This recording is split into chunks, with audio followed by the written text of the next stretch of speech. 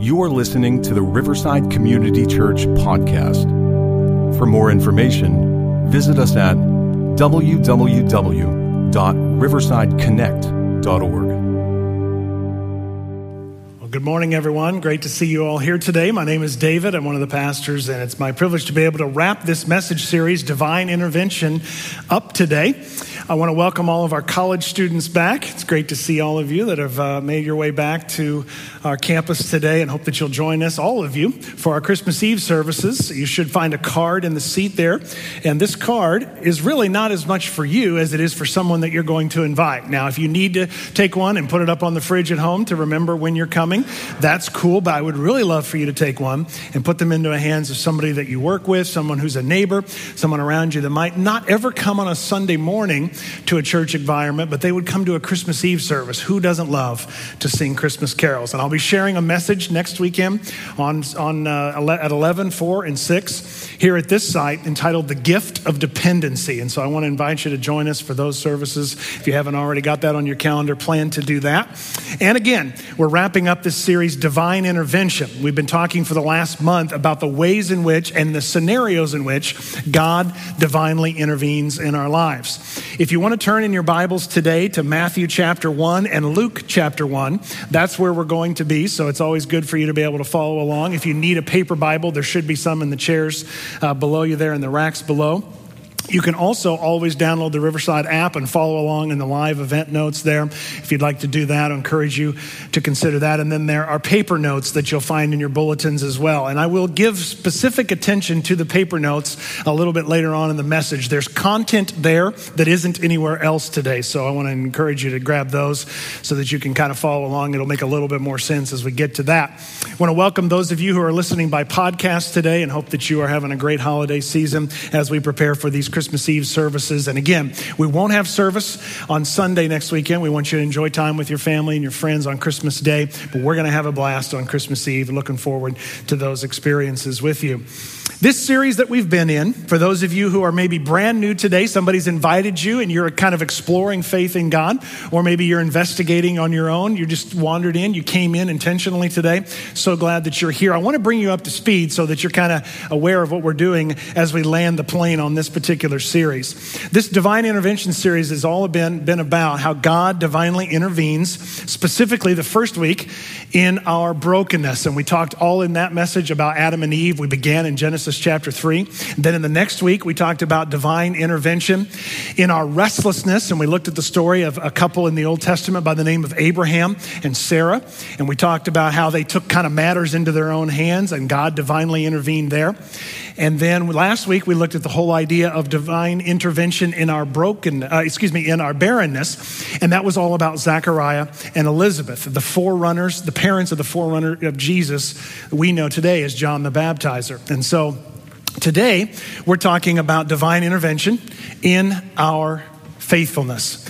And just by a show of hands, I'd like to just take a little survey here, a little read of the room.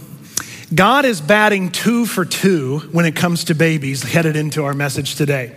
With Abraham and Sarah, he made the promise. 25 years later, a baby came. Last week, we looked at Zechariah and Elizabeth, as I said, and John the Baptist. He prophesied that they would have a baby in John the Baptist. So he's batting 2 for 2. How many of you would be willing to go on record as saying, I think God's going to go 3 for 3 today in the story of Mary and Joseph? Let me see your hands. If you're new to the Bible, you should go ahead and raise your hand because God is batting 1,000 here as it relates to predicting babies. So we're going to look at this whole idea of what does it mean? What's the difference and what's it look like when God intervenes in our faithfulness? How is it different when God intervenes in a person's life who is wholly devoted, fully given over to his will, completely submitted, desiring to follow him, desiring to live a life that honors him and shows the world around them that they are all in? What does it look like when God divinely intervenes in the life of a person who is pure? That's what we're going to talk about today. And we're going to notice the team aspect of these divine interventions that we're going to see in the life of Mary and Joseph today. Now, we do get some clues from the Old Testament stories of how God divinely intervenes in faithfulness. We see it from the life of Noah. We see it in the life of Abraham that we've already studied. Leaders like Moses and Gideon, Maybe you're not familiar with those stories, but in those moments, we begin to see how God faithfully intervenes in the people's lives who have chosen to be faithful. We see it in the prophets' lives like Daniel and Jeremiah, but I think that one of the best, if not the best example of the divine intervention in our faithfulness comes from the life of Mary and Joseph. And so we're going to pick it up in Luke's gospel. That's where we're actually going to begin. And we're going to see how their divine interventions were different, their roles were different, but ultimately they come together to fulfill the plan that God has for them. We begin after the story of Zachariah and Elizabeth in Luke chapter 1, verse 26. In the 6th month of Elizabeth's pregnancy, God sent the angel Gabriel to Nazareth, a town in Galilee, to a virgin pledged to be married to a man named Joseph, a descendant of David. That's referring to King David from the Old Testament stories. David and Goliath. He's a part of that line. The virgin's name was Mary. The angel went to her and said, "Greetings, you who are," this is our key phrase in this section, "highly favored.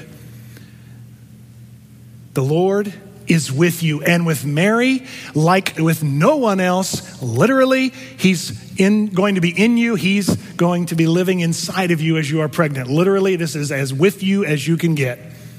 God is with you. Mary was greatly troubled. You would be too if an angel appeared to you. In fact, if one does appear to you, come see me. I'd really like to hear how that goes. Doesn't happen much today that we are aware of. Mary was greatly troubled at his words and wondered what kind of greeting this might be. But the angel said to her, "Do not be afraid, Mary." Here it is again. "You have found favor with God." The first thing that I want you to notice today as we walk through how these divine interventions occur in our faithfulness is that faithfulness results in favor. God intervenes in our faithfulness when he sees that he can trust us. Faithful followers of Jesus acknowledge his lordship, his supremacy over all. He is the master, the supernatural master over everything that we have and over us ourselves. This isn't a pick and choose kind of relationship that we have with God. It's total submission or it's rebellion. There's really not much middle ground from the perspective of God. And before we unpack this whole idea of what it means to be in the favor of God, I can't look past a very important theological piece here, but really the practical side of it is what I want us to unpack here, because twice in those verses and a little bit later on we'll see it again, that Mary was a virgin. And we know that Joseph was as well. They were both sexually pure.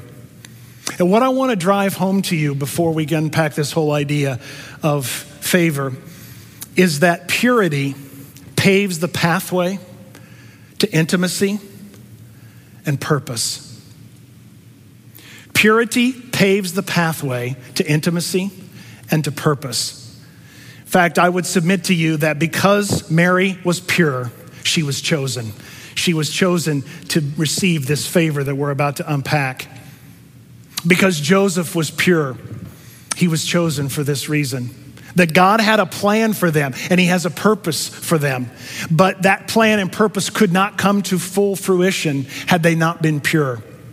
And in a world today that is racked with sexual perversion, sexual promiscuity, sexual deviance, we desperately need to embrace the holiness that God has called us to as individuals and as a family.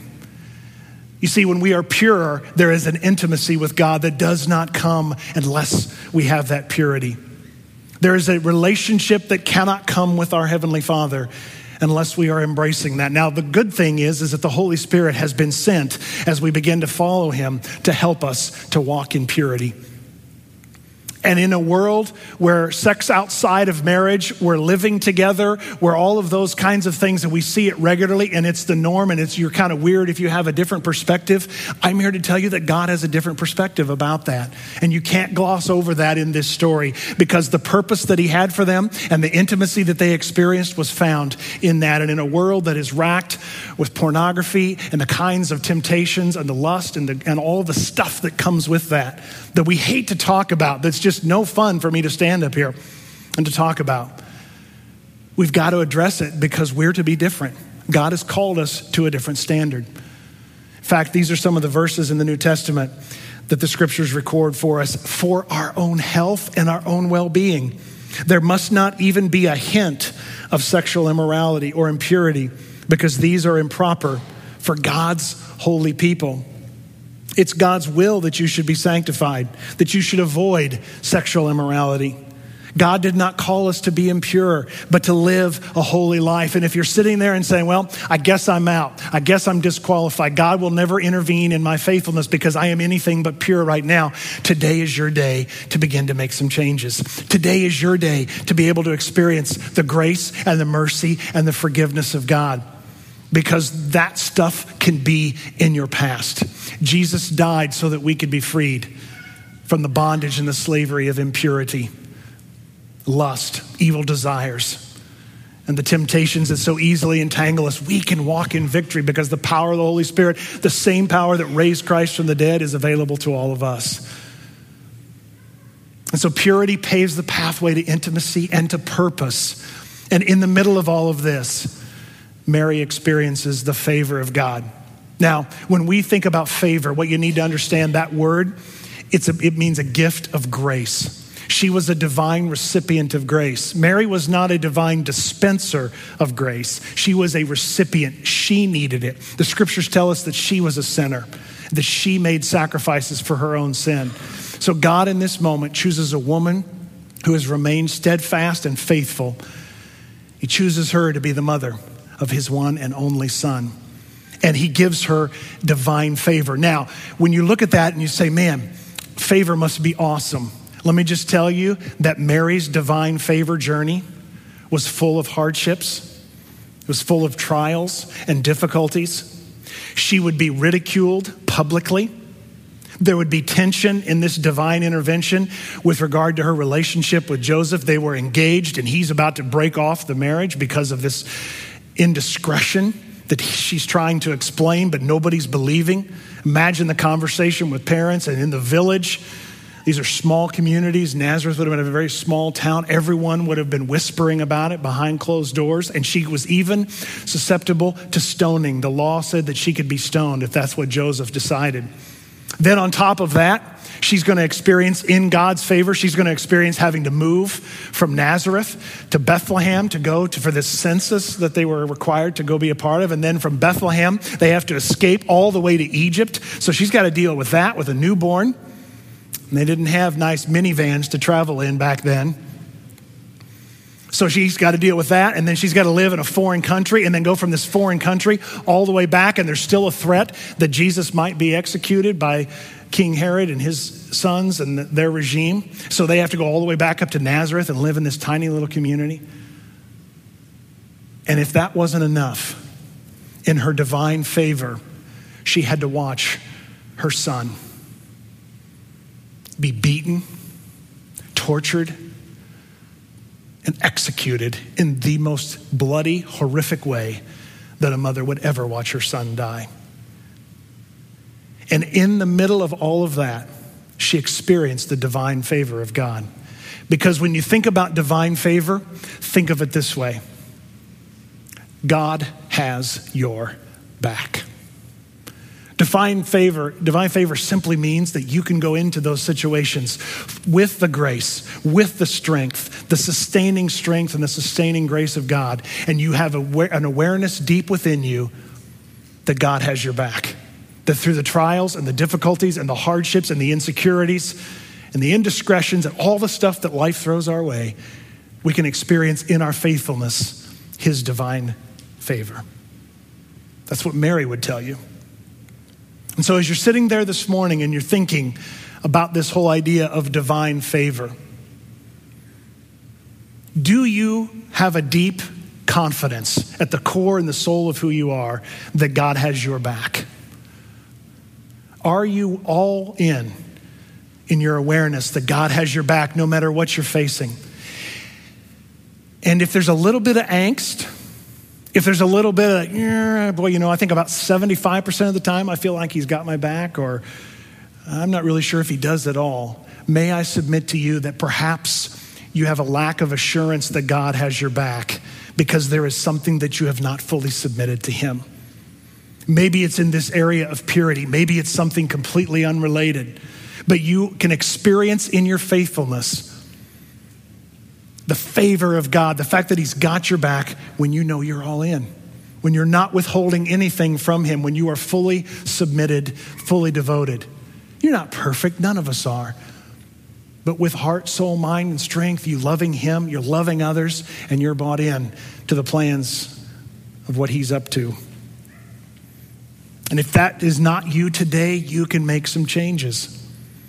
If you're trying to selectively obey God, today is your day to begin to wholeheartedly, completely devote yourself, submit yourself to his will. If you want to experience his divine intervention in your faithfulness, your posture has got to be, yes, Lord. Whatever you ask of me, God, the answer is yes. I don't care what it is, God, the answer is yes. Before your feet hit the floor in the morning, before you even turn on the light and you're still angry that the alarm has gone off, if before you even start the day, you say to God, yes. You say, well, yeah, but what if I don't know what he's going to ask of me, or I don't understand what he might ask? I mean, could an angel come and appear? I doubt if you're going to see one tomorrow morning. So you can't rely on an angelic messenger. How do you know what God's going to ask you? How do you know what he has asked of you? You got to crack open your Bible every day, 15 minutes a day. You don't need forever, but just 15 minutes a day. You crack open your Bible and you say, God, what do you want to say? The answer is yes. I'm all in. I'm in my faithfulness. I invite you to divinely intervene. The answer will be yes. That's exactly what we see from the life of Mary. We continue in Luke. You'll see how she responds, which is such a model for all of us. You will conceive, the angel continues, and give birth to a son. You are to call him Jesus. He will be great and will be called the Son of the Most High. The Lord God will give him the throne of his father David. It's really important for this story. And he will reign over Jacob's descendants. That's referring to all the nation of Israel, the 12 tribes. Jacob had 12 sons who we know now today as the nation of Israel. His kingdom will never end. How will this be? Mary asked the angel, since I am a virgin. The angel answered, the Holy Spirit will come on you. The power of the Most High will overshadow you. So the Holy One, the separated one, literally the divine one, to be born will be called the Son of God. Even Elizabeth, your relative, which we talked all about last week. If you missed it, check out the podcast. In your barrenness, God wants to divinely intervene like he did in Elizabeth's life. She's going to have a child in her old age, and she who was said to be unable to conceive is in her 6th month. And some of you, you came today, you didn't even know it, but you came to hear this next phrase. For no word from God will ever fail. What has God placed in you through his Holy Spirit or in his word that he's spoken to you, he's whispered to you, that maybe you're hearing even now? You need to know that when God speaks, no word will ever fail. You can go to the bank on that. He has proven himself trustworthy. And because Mary is deeply convinced of that, because her answer is yes before he even has to ask, this is her reply in verse 38.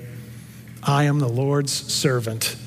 May your word to me be fulfilled.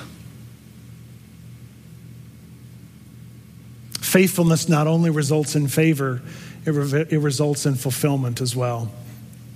You see, we began this series in Genesis chapter 3. That day I read to you the text where sin had entered into the world.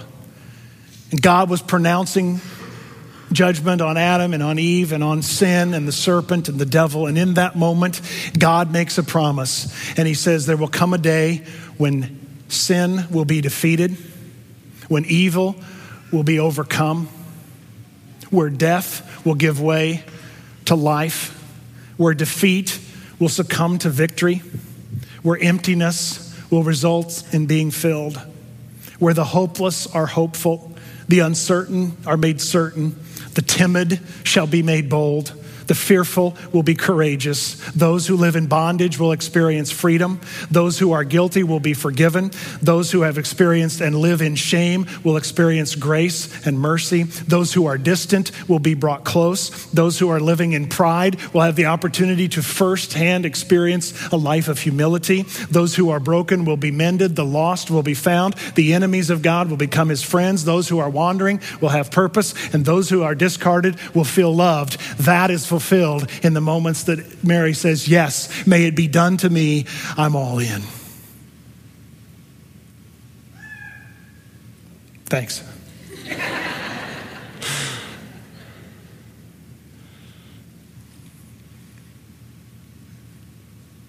The fulfillment began when she said yes and came to completion at the cross. But in our faithfulness, God wants to fulfill some things in our lives. He wants to bring about those things that he had in mind for you before you were born, before you ever started this life. I love Mary's response in this story. Notice her honesty. Notice her humility. She understands what's going to happen, but she doesn't really understand how it's going to happen. So she asks what question any of us would, like, I need some help with the biology. I need some help with the anatomy, with the physics, the chemistry. I don't quite get this, God. Can you help me out? I'm all in, but this is way beyond what I can understand. And in all of this, God makes some clarifying statements about how it's going to happen. And she was able to surrender to God, her body, her soul, her experience.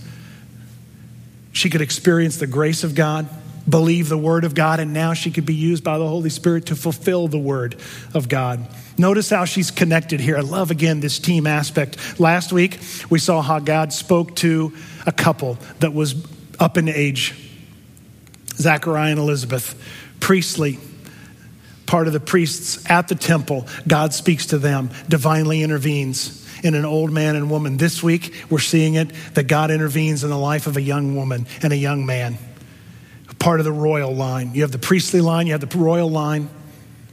In the middle of all this, God does not overlook men or women, young or old, rich or poor.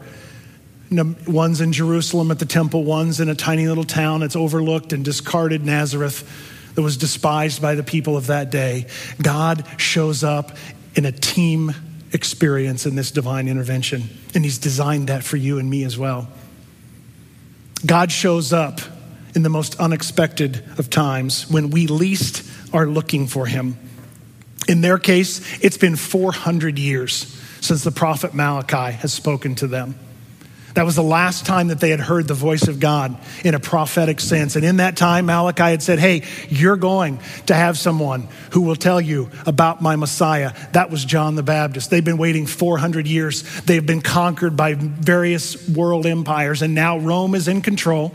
Rome is the authority. Rome has the occupation. And God is speaking in the middle of all that to a young woman from a despised town, because God fulfills his promises in our faithfulness.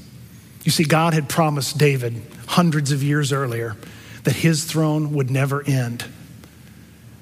The Israelites didn't fully get that. He himself didn't fully get that. God was talking about a spiritual throne, but he was also talking about the throne of David and the bloodline of David. And we're about to see that in 2 Samuel chapter 7 and verse 16, the conversation that the Holy Spirit has, that God has with David.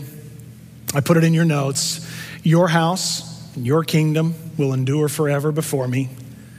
Your throne will be established forever.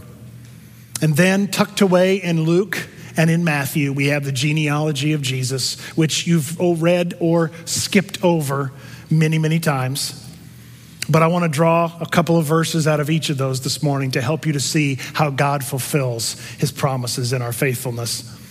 In Luke chapter 3, verse 23 and in verse 21, we see this. Now Jesus was the son, so it was thought of Joseph, the son of Heli, the son of Nathan, the son of David. He traces it back. Now Luke traces Jesus' genealogy through Mary.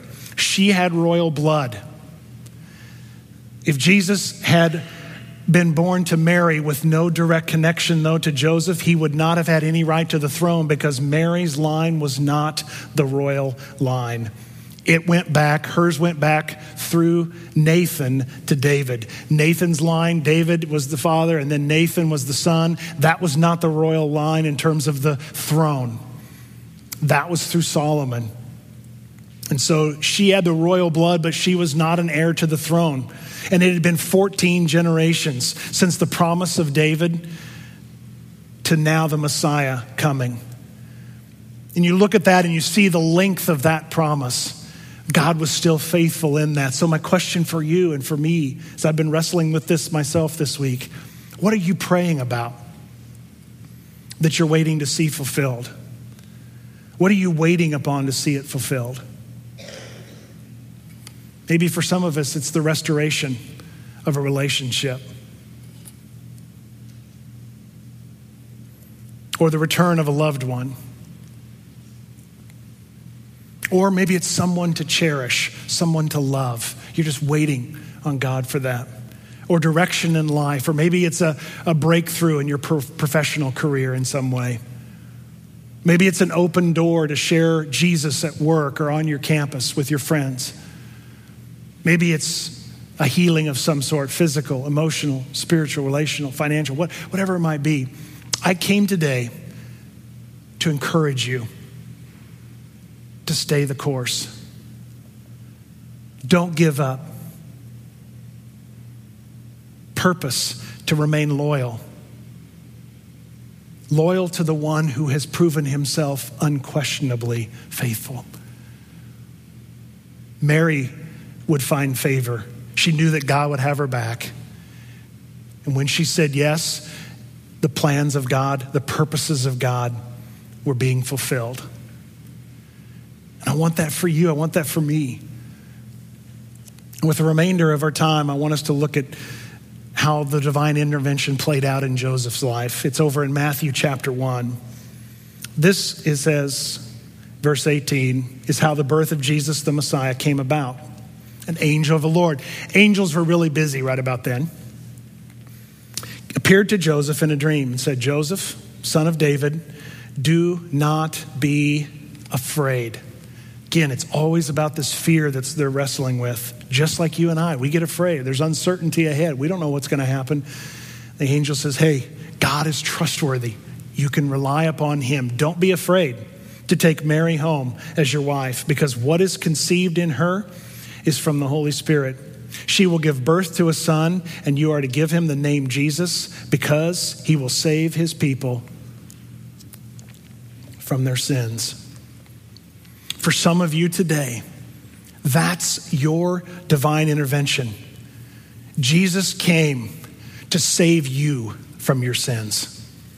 Not the person next to you or the person in front of you or behind you. You today, right now. That might be you. You might have been coming for weeks or months. And today is your day to acknowledge your sin, to acknowledge the mistakes you've made along the way, your own brokenness, your own restlessness, your own barrenness. And in the middle of all that, God says, I want to divinely intervene. I sent my son, and he came for one purpose, to save you from your sins.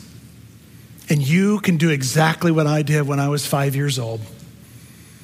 And I use this chair to remind you of what this looks like. I trust this chair. I put all of my weight on this chair. That's exactly what you do with Jesus. You say, you know what? I'm not going to trust in my own best efforts, my own ingenuity, my own creativity, my own holiness, my own righteousness, my own church attendance, my own giving or serving. I'm putting all my weight and all my trust on Jesus, because he came to save me from my sin. So you can have that divine intervention yourself right there where you're seated today. All this, he continues, Matthew records, took place, here it is again, to fulfill what the Lord had said through the prophet. And then he quotes Isaiah. Matthew loves to connect the Old Testament. The virgin will conceive and give birth to a son. They will call him Emmanuel, which means God with us. When Joseph woke up, I love this response. he did what the angel of the Lord had commanded him and took Mary home as his wife. But he did not consummate their marriage until she gave birth to a son, and he gave him the name Jesus.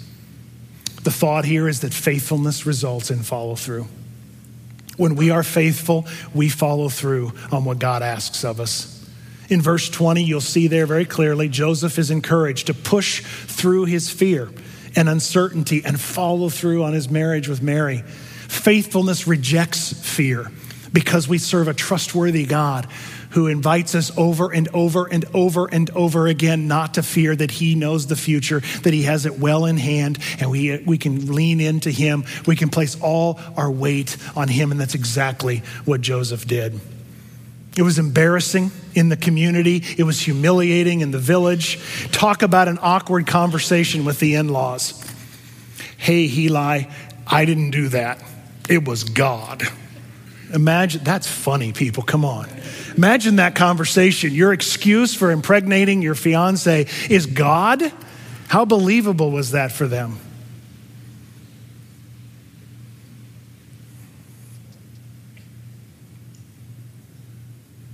But in this moment, he follows through. He does exactly what God told him to do. Took Mary as his wife. Was pure until that day. Do you think that's why Joseph was chosen? Because God knew that he would prove trustworthy and faithful to be the adoptive father of his son. Matthew records Joseph's genealogy. It says in Matthew 1 and verse 1, this is the genealogy of Jesus, the Messiah, the son of David, the son of Abraham. You see, in Luke's gospel, he's recording it, and if you notice, Luke takes it all the way from Mary through Heli, up through Nathan and David, all the way to Adam. Because in Luke's gospel, he's writing to a group of people who could care less about the Jewish roots and the Messiah aspect of it. They want to see if Jesus is for them as Gentiles, and that's exactly what he does. In Matthew's gospel, Matthew is passionately trying to help Jewish people find out and discover that Jesus is the long-awaited Messiah, and so he's trying to tie it all into Abraham, and so that's what he does. And so in the middle of all this, we see that Joseph adopts Jesus into his family, and by doing that, he becomes the firstborn son with all of the rights, all of the responsibilities.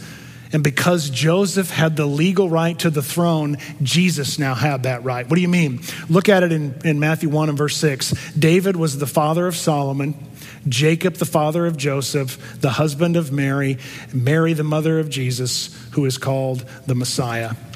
On the back side of the notes that I gave you, it shows this depiction for you to try to help you to see what it is I'm talking about. If you look at it, you'll see on the left side, this is all what Matthew describes. And it traces Jesus' genealogy through Joseph to his grandpa Jacob. If you ever wondered who he called grandpa, it was a guy named Jacob and a guy named Heli. You see, it's like this when you think about all of this. My name is David. My father's name is Larry. I have another father. His name is Bill Sullard. I am his son-in-law. That's all that we're talking about here in this genealogy, is that Jesus had a father. He had a father-in-law, or that Joseph had a father and a father-in-law. Takes it back to David. That's Matthew's gospel. Luke's gospel is all the royal bloodline through Nathan all the way down. And it took both Joseph and Mary, because Mary's line was not the royal line, but Solomon's line was. And Joseph was a part of that. And so he adopts Jesus in, and in the middle of all that, in their faithfulness, the promises were fulfilled.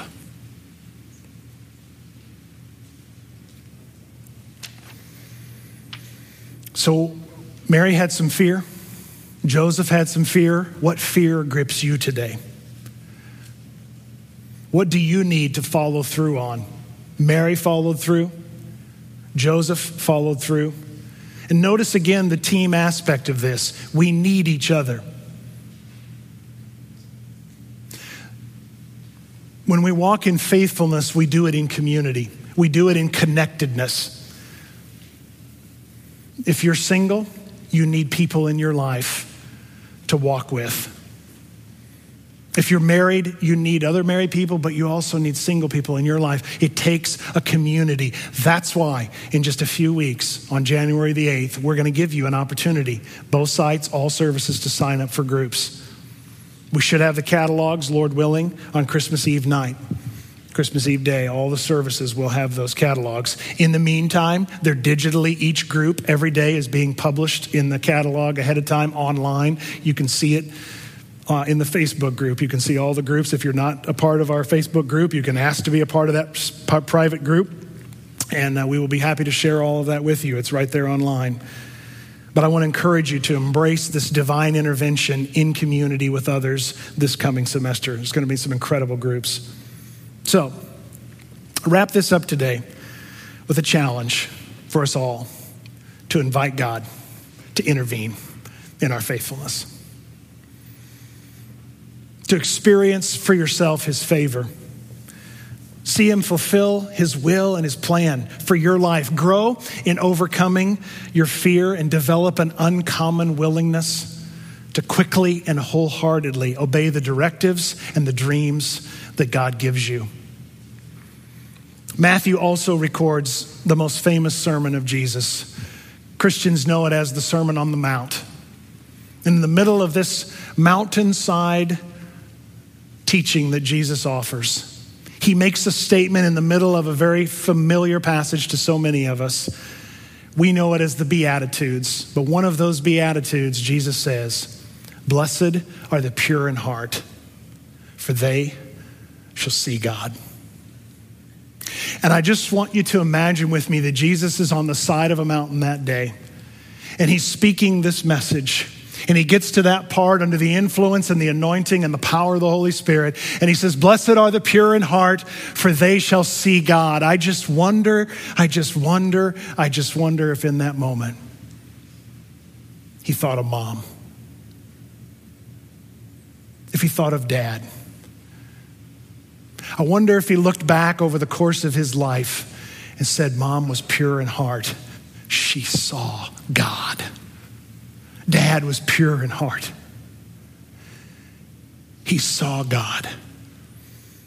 My prayer is that you and I will be pure. We'll be pure in heart, that we might see God. That in our faithfulness, we would experience his favor. That we would have a core conviction that he has our back. That in our faithfulness, we would experience the fulfillment of all God that has for us in our generation, in our lives, for our families, for this church, and that we would experience in our faithfulness his divine intervention, and that we would follow through on whatever he asks of us, that our answer would be like them. "Yes, Lord, may it be to me as you have said." Let's pray. So with your heads bowed and your eyes closed, I just want to challenge those of you, as I was praying and preparing for today, I believe with all my heart that there are some of you in this place today, and you've been faithful for a long time, but you are really, really weary right now. And you need a fresh infusion of the power of God's Holy Spirit. And I want to invite you to ask him for that. We get tired. We get weary. It's been a long year. For some of us, it's been very tumultuous. It's been difficult. We would say, don't know if I've actually experienced God's favor, but if you look back, you can see that he's had your back. And I want to encourage you to continue to be faithful, to not give up, to not walk away from the purity that will pave the way to your most intimate moments with God, and that will pave the way to you fulfilling the purposes of God in your life. Others of you, you have been faithful, but you know that right now where you're seated today, in this season of your life, you are unfaithful. The Holy Spirit wants to draw you back to himself, that you might once again walk in purity, walk in faithfulness. He is not here to condemn you, nor am I. He is here because he loves you, because he wants to have relationship with you, and that happens best and most deeply when we are walking in purity, when we are walking in holiness, in faithfulness before a God who loves us and has our best in mind. And others of you, today is your day to start walking faithfully. Today is your day to begin. You're going to place your trust, all of your sin, all of your mistakes and failures, all of your pride, all of your brokenness, all of your restlessness, all of your barrenness. You're going to not try to hang on to that anymore. You're going to release that to Jesus. You're going to say, I put my trust in you. Jesus, would you divinely intervene in my sin? Come and live inside of me. I ask you to forgive me. I ask you to rescue me, redeem me, heal me of my brokenness, heal me of my restlessness, heal me in my barrenness, and help me to walk in faithfulness. Father, thank you that you're so faithful to us. Thank you that when we're wayward, you call us back. You patiently wait. Thank you, God, that you help us in our faithfulness to experience those divine intervention moments in big and little ways. And thank you that you're here today to help us to take new first-time steps of faith in you. Hear our prayers, hear our songs, hear our worries, our fears, our insecurities. Come upon us, give us bold faith that believes that you still show up in our world today. In Jesus' name, amen.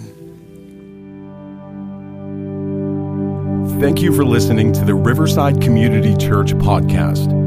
For more information, visit us at www.riversideconnect.org.